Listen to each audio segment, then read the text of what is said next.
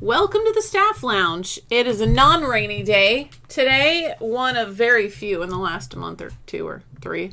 And we're here today to talk about the ABCs of education. We're continuing our countdown to the letter R. Rawr. We are ready.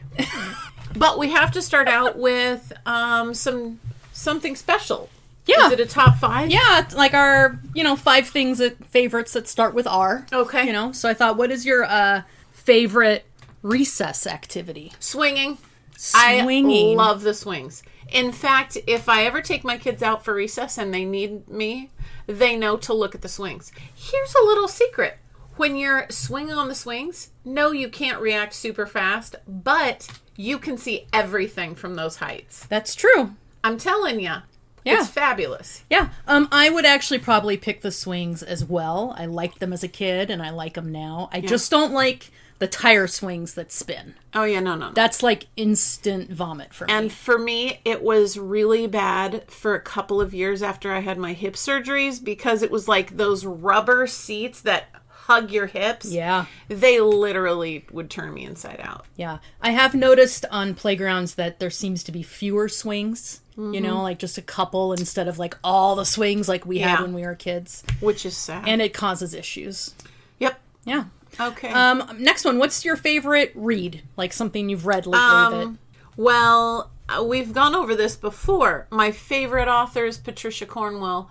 And man, I can read her stuff over and over and over. So, cool. Patricia Cornwell. Right now, I've really been into reading books about long arm quilting. Right now, I'm reading one called Meandering, and it's about all the different meanders you can quilt and exactly how to do them. I mean, like step by step with arrows. And really? It's pretty cool. And it's not something you have to start at the beginning. I just open up to a section and look at it, and then I doodle. That's super cool. Yeah. Okay. Well, I love your doodles. Oh, thanks. What's your favorite rom-com movie? That's freaking easy. Serendipity.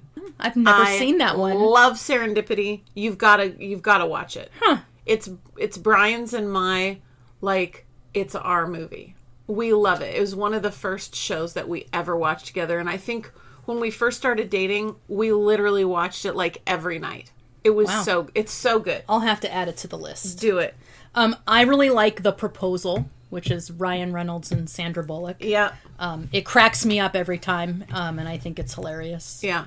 Anything with Ryan Reynolds in it is hilarious. And he's nice to look at. Yeah, that's what I meant. Yeah. Let's see, I have 2 more. What's your favorite thing to do at a resort? Well, I mean, excuse me, reading at the pool. I love to stand in the pool, leaning against the side with my yummy, yummy sugar-loaded drink and alcohol. And just relaxing at the pool. Yeah, I would say my biggest thing is relaxing at the pool or the beach or whatever. Yeah. Relaxing, though, is probably the key word. I like all the activities you can do, too, but I do not want every day filled with those. Yeah, no, we tried that, didn't we? Yeah, I would much rather chill for a lot of it. Last one, and this is very random. I had a hard time finding one. What's your favorite, raw food? Probably a vegetable or a fruit, but maybe not. You go first. Me first? Well, with my food allergies, I used to love apples, straight off the tree. Yeah. Can't do that, so I got to rethink it. Mine's probably bananas. Oh, really? Yeah. Bananas, okay, I'm going to ruin your banana thing, because bananas legitimately, they have the right precise day when they're yummy and sweet, not too soft and squishy, not too hard and ooh. I could leave this out for a couple days. I'm not saying any banana. Okay. The perfect banana. The perfect banana for me. Which means it's partly green. I don't like yellow. I'm going to say that because of my birch allergies, I can't eat these, but I can eat them out of the can. And so to me, that's a raw thing. Pears. I freaking love canned pears. Okay. It's the only way I can eat them. Yeah, but I mean, that's raw. You're not cooking them. No. But I didn't know if processed counted. Oh, who cares? It was a weird category. Okay. Don't worry. Random. R. It was random. So let's go back to our R discussion. And I'm really, really in love with this. section because we've got so many things we can address. There are a lot. I want to start with ranges. Let's start in the middle of our list. Okay. Range. Because lots of people, and I want to say that many parents don't understand that your child is a 6th grader, but they may be at a reading level of a 3rd grader. And at a math level of a 7th grader. Or 8th grader. Yeah. And so when you look at a classroom, you never should be. I mean, in my professional opinion, you never should just be opening the book and just being like, okay, we did page 12 yesterday. Today we're on 13. Because some of your kids didn't get page 12. For sure. And I mean, you and I, we agree on that. And that in any classroom, you could have a range from pre-K kindergarten in an area up to your grade level or beyond in an area. And if you're just being, the teacher that's only doing exactly what's in the book, you're going to leave out this whole section of your bell curve. Well, and not only that, but I think this year is going to be the year, like our school now is doing iReady as we're finally catching up to that. And I'm going to share with you that people are going to see that their child isn't at this grade level because the data shows their range, even just within math, like numbers and operations. He's 3rd grade, 6th month, but in geometry, he's at a 1st grade level. He can't figure out which one is the cube, right? Like, it is going to be eye-opening, but I want to make sure people know it's not just in one isolated place. It's not just at our building. Like, this is everywhere. And this is why it's important to have our educators always learning about differentiating. For sure. I mean, you and I being in this career as long as we have, like, we know what the public thinks. We think the public thinks we are teaching 4th grade. Just teach 4th grade, right? Everyone's in 4th grade. Go to Costco, get everybody what they need to know for 4th grade. And the sad thing is that you and I both know some teachers who believe that too. They just teach their book and they don't do any differentiating. Yeah. But they have to. Like, you cannot give every kid what they need in a room by just doing your grade level. No. And, and I think people are going to see that even more and more as class sizes are getting bigger and bigger. And then that range is getting, maybe the range itself isn't larger, but you have more kids in those areas. Yeah. It's not going to just be 1 or 2 kids that are, at a 1st grade level. You're well, have chunks. And here's what people need to know and remember. And I think educators have a hard time remembering this, but if you have a gap in kindergarten that is 5 points, in 1st grade it could be 15 points. By the time they're in 6th grade, you're talking 50 points or more. Well, and really, by the time they're out of 2nd grade, you're no longer doing that beginning learning to read. No. You've moved on. And a 5th grader who's at a 1st grade level is not going to get what they need from 5th grade to fill those gaps. Well, and in anything. Right. In any way, shape, or form. Yeah. And the difficulty with those ranges is, as a primary student, your child doesn't recognize, oh, I don't get this, everybody else gets it. But by the time they're in 4th, 5th, 6th grade, they recognize, like, oh, I don't know what this is. How come everybody else is getting it? Right. And then you start to see more behaviors, which takes away from their learning, which Yeah. Well, and here's what I have done this year. I've done this for years, but really this year I have different colored paper. So we've been doing mastery of multiplication tables. In 4th grade, you should know your 1s through your 10s, right? Like, I'm not even going to give the 10s because we know this. They should. Maybe I will. I've got them run off. But I've got, so like the first page was yellow. Then I've got a goldenrod. Then I've got a green. Then I've got a lavender. So on the way I have my files set up is just by number. I don't have kids' names on it for this. And on the back of their paper, on the back of the papers, when I handed out the 2s, I had everybody put their name and their cubby number. Nothing on the front. So then I say 3, 2, 1, go, and they turn it over. And when everybody's going. Then I start the timer. And at the end of 1 minute, they pass them all to the left and I collect them from those people. When I grade it, when I score those minute tests, if JC gets 100% on it, then I get the next colored paper. She's now on the 3s, and I put her name and cubby number so that, like, now I'm on the 9s, and I've got 5 9s, 2 8s, 3 7s. Like, I've got kids in all different colored papers, and yes, they can see other people have different papers, but they've got to know, like, everyone's moving on, and I'm still on the freaking green 3s, right? But the cool thing is, because their stuff is on the back, I can stand at my files, and I can just see on the back it's number 21, and I open 21 and plop it. So when I pull a file out, it goes from 1 to 7, or however far they've gone, and it's so super efficient for me. I wish we would have been able to tie this back in organization, but really, the range of kids is staggering right now. Oh, I'm sure. I mean, so my 4th graders are doing reading buddies. We'll move into reading, but my 4th graders, the last time they had reading buddies, they were kindergartners. Wow. Because of COVID. And so they've never been the big. They've never been the big kid. And there was Friday was the first time we did it. And we had it with 4th and 2nd, our buddies. And I've been talking this up with my kids because some of my kids don't like to read out loud. Like, dude, on Friday, you're reading this book out loud. And it's not a book that you've had. This is a cold copy that your 2nd grader is bringing. Are you going to have the confidence? I want you to be reading to your cat, read to your dog, read to your mom. So it was interesting. But let's talk about reading buddies. Let's talk about buddies, really. Did you, when you had a self-contained class, right?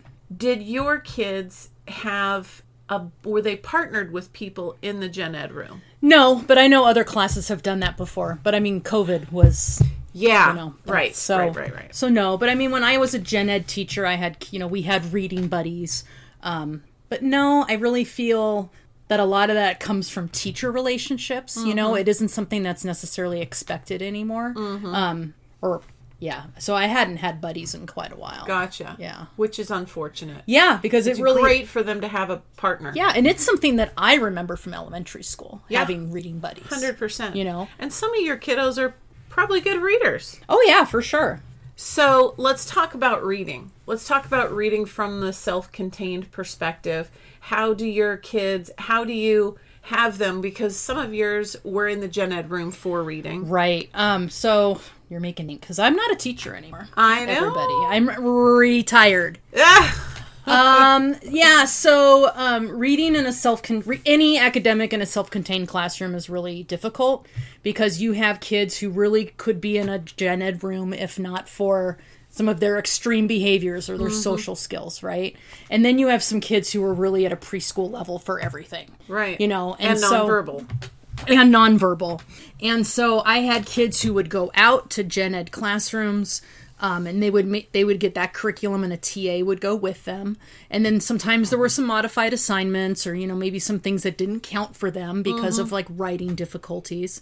And then in my room, I really tried to just look at what is the range of kids I have left, which sometimes was still big. Yeah, huge. And try to use whatever the range of curriculum that I had that would work for them, which was always the hard part because there wasn't sped curriculum that was really like an curriculum. Almost everything was small group or one-on-one.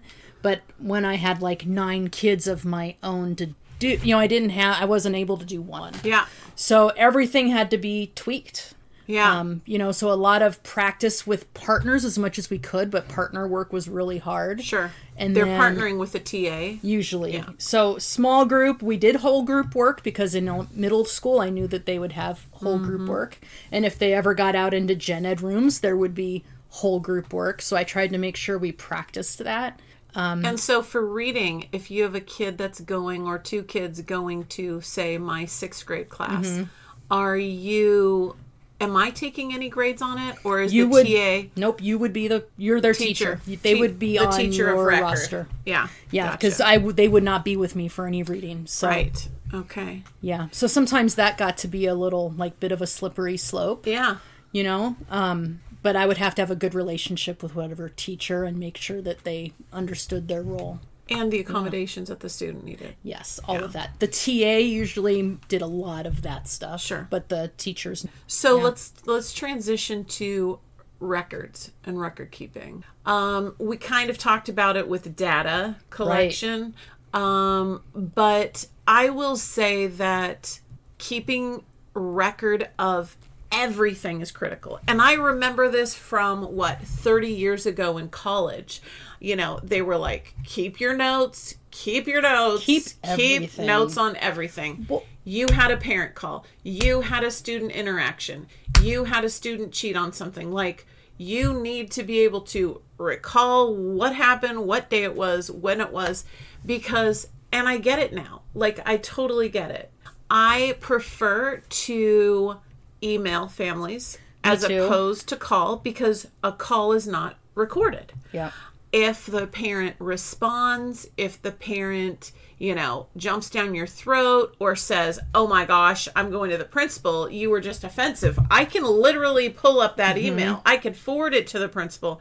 Emails are legal documents. Right. Like in the court of law, emails are legal documents. Yep, they can be pulled up. Critical for you to make sure you can always support yourself. But also not even those records. There's just a lot of records in a building. If you think about everything that the office has on every child and their parents, there's medical records. There are like just in SPED, I have my data, I have their working file, and then I have to have their data file, and I'm still taking grades. Right. You know, I mean, there is so much paperwork on every child out there. Yeah. And in a private school, some of our kids are dually enrolled. Like they may be going to a homeschool program. They may be assigned to or registered in a homeschool program, but they're taking their tuition money and they're paying my school. And so some of like my academic plan, my, curriculum outline for the whole year, I have to give them copies of that because they take that to their homeschool program and the homeschool then gets a copy. Right. So it's an interesting thing, but it's official, right? It's all records. And there are a lot of rules about records and who can have them and who can access them and when parents can have them. And so there's a lot about that as well. Right. So let's talk about reflection. Sure.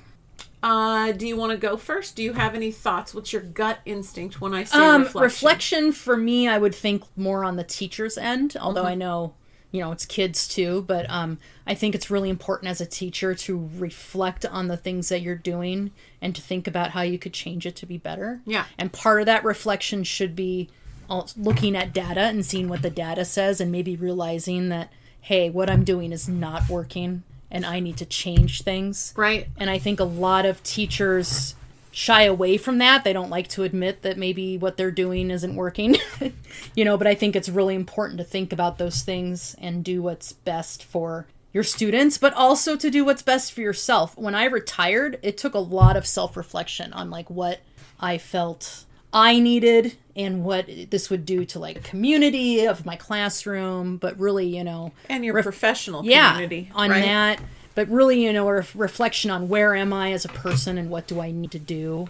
I think it's really important. I mean, no one wants to be stuck in a rut in any part of their life. You don't want to be stuck in a rut in the classroom. Right. I mean, that's what I think of. So when I think of reflection, I think of my job reflecting on, do they really get these multiplication tables? Like, maybe I'm going too fast. Do I need to go get the third grade book to see how much of it was really covered?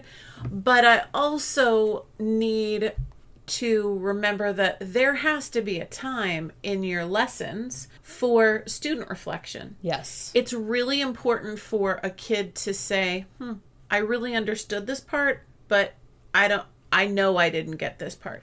And part of our old ASD curriculum, everyday math, was really good with that. At the end of a unit, there was an actual self-reflection page in the journal where they put little, in primary, it was like, did I get a smiley face? Do I have a, even-lipped face? Do I have a sad face? How do I feel about my addition this week?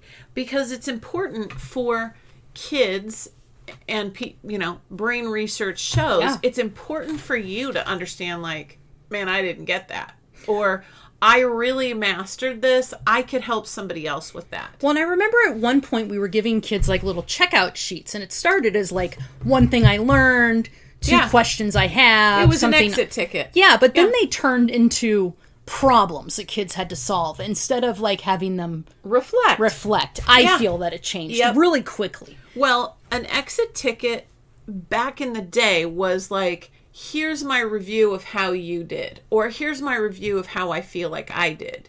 You know what I mean? Yeah.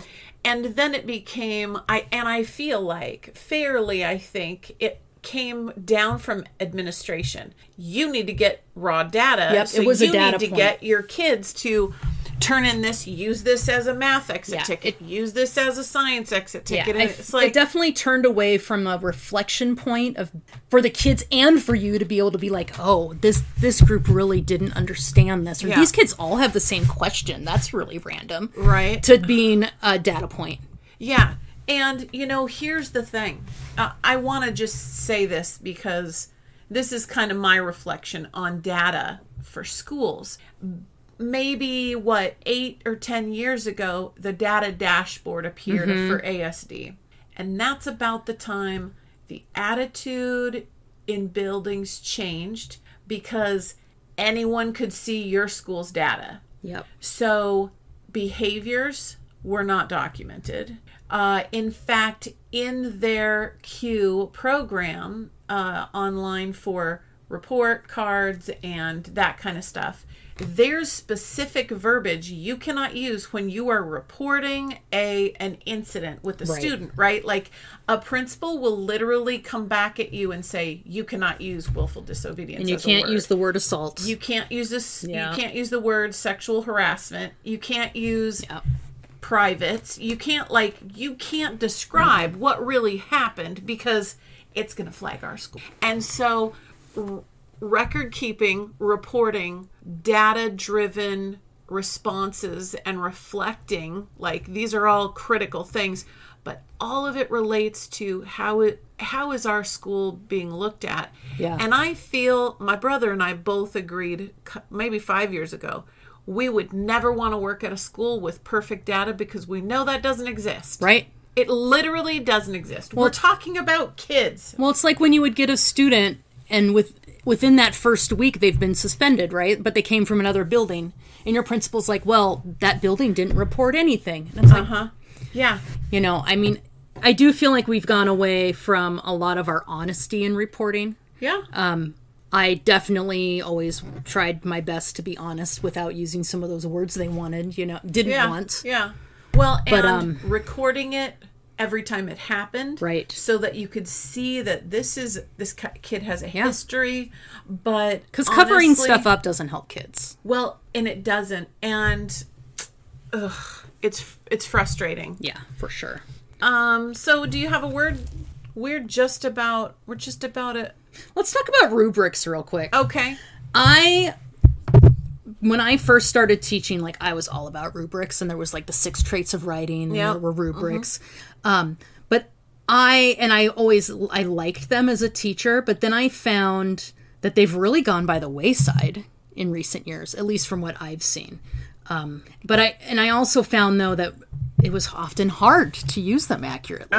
Do you remember we had to get in those big 6 trait of writing groups, and you would have to like test against each other to calibrate, and then you would read those things, and like 3 people would read one when I worked at a Title I school.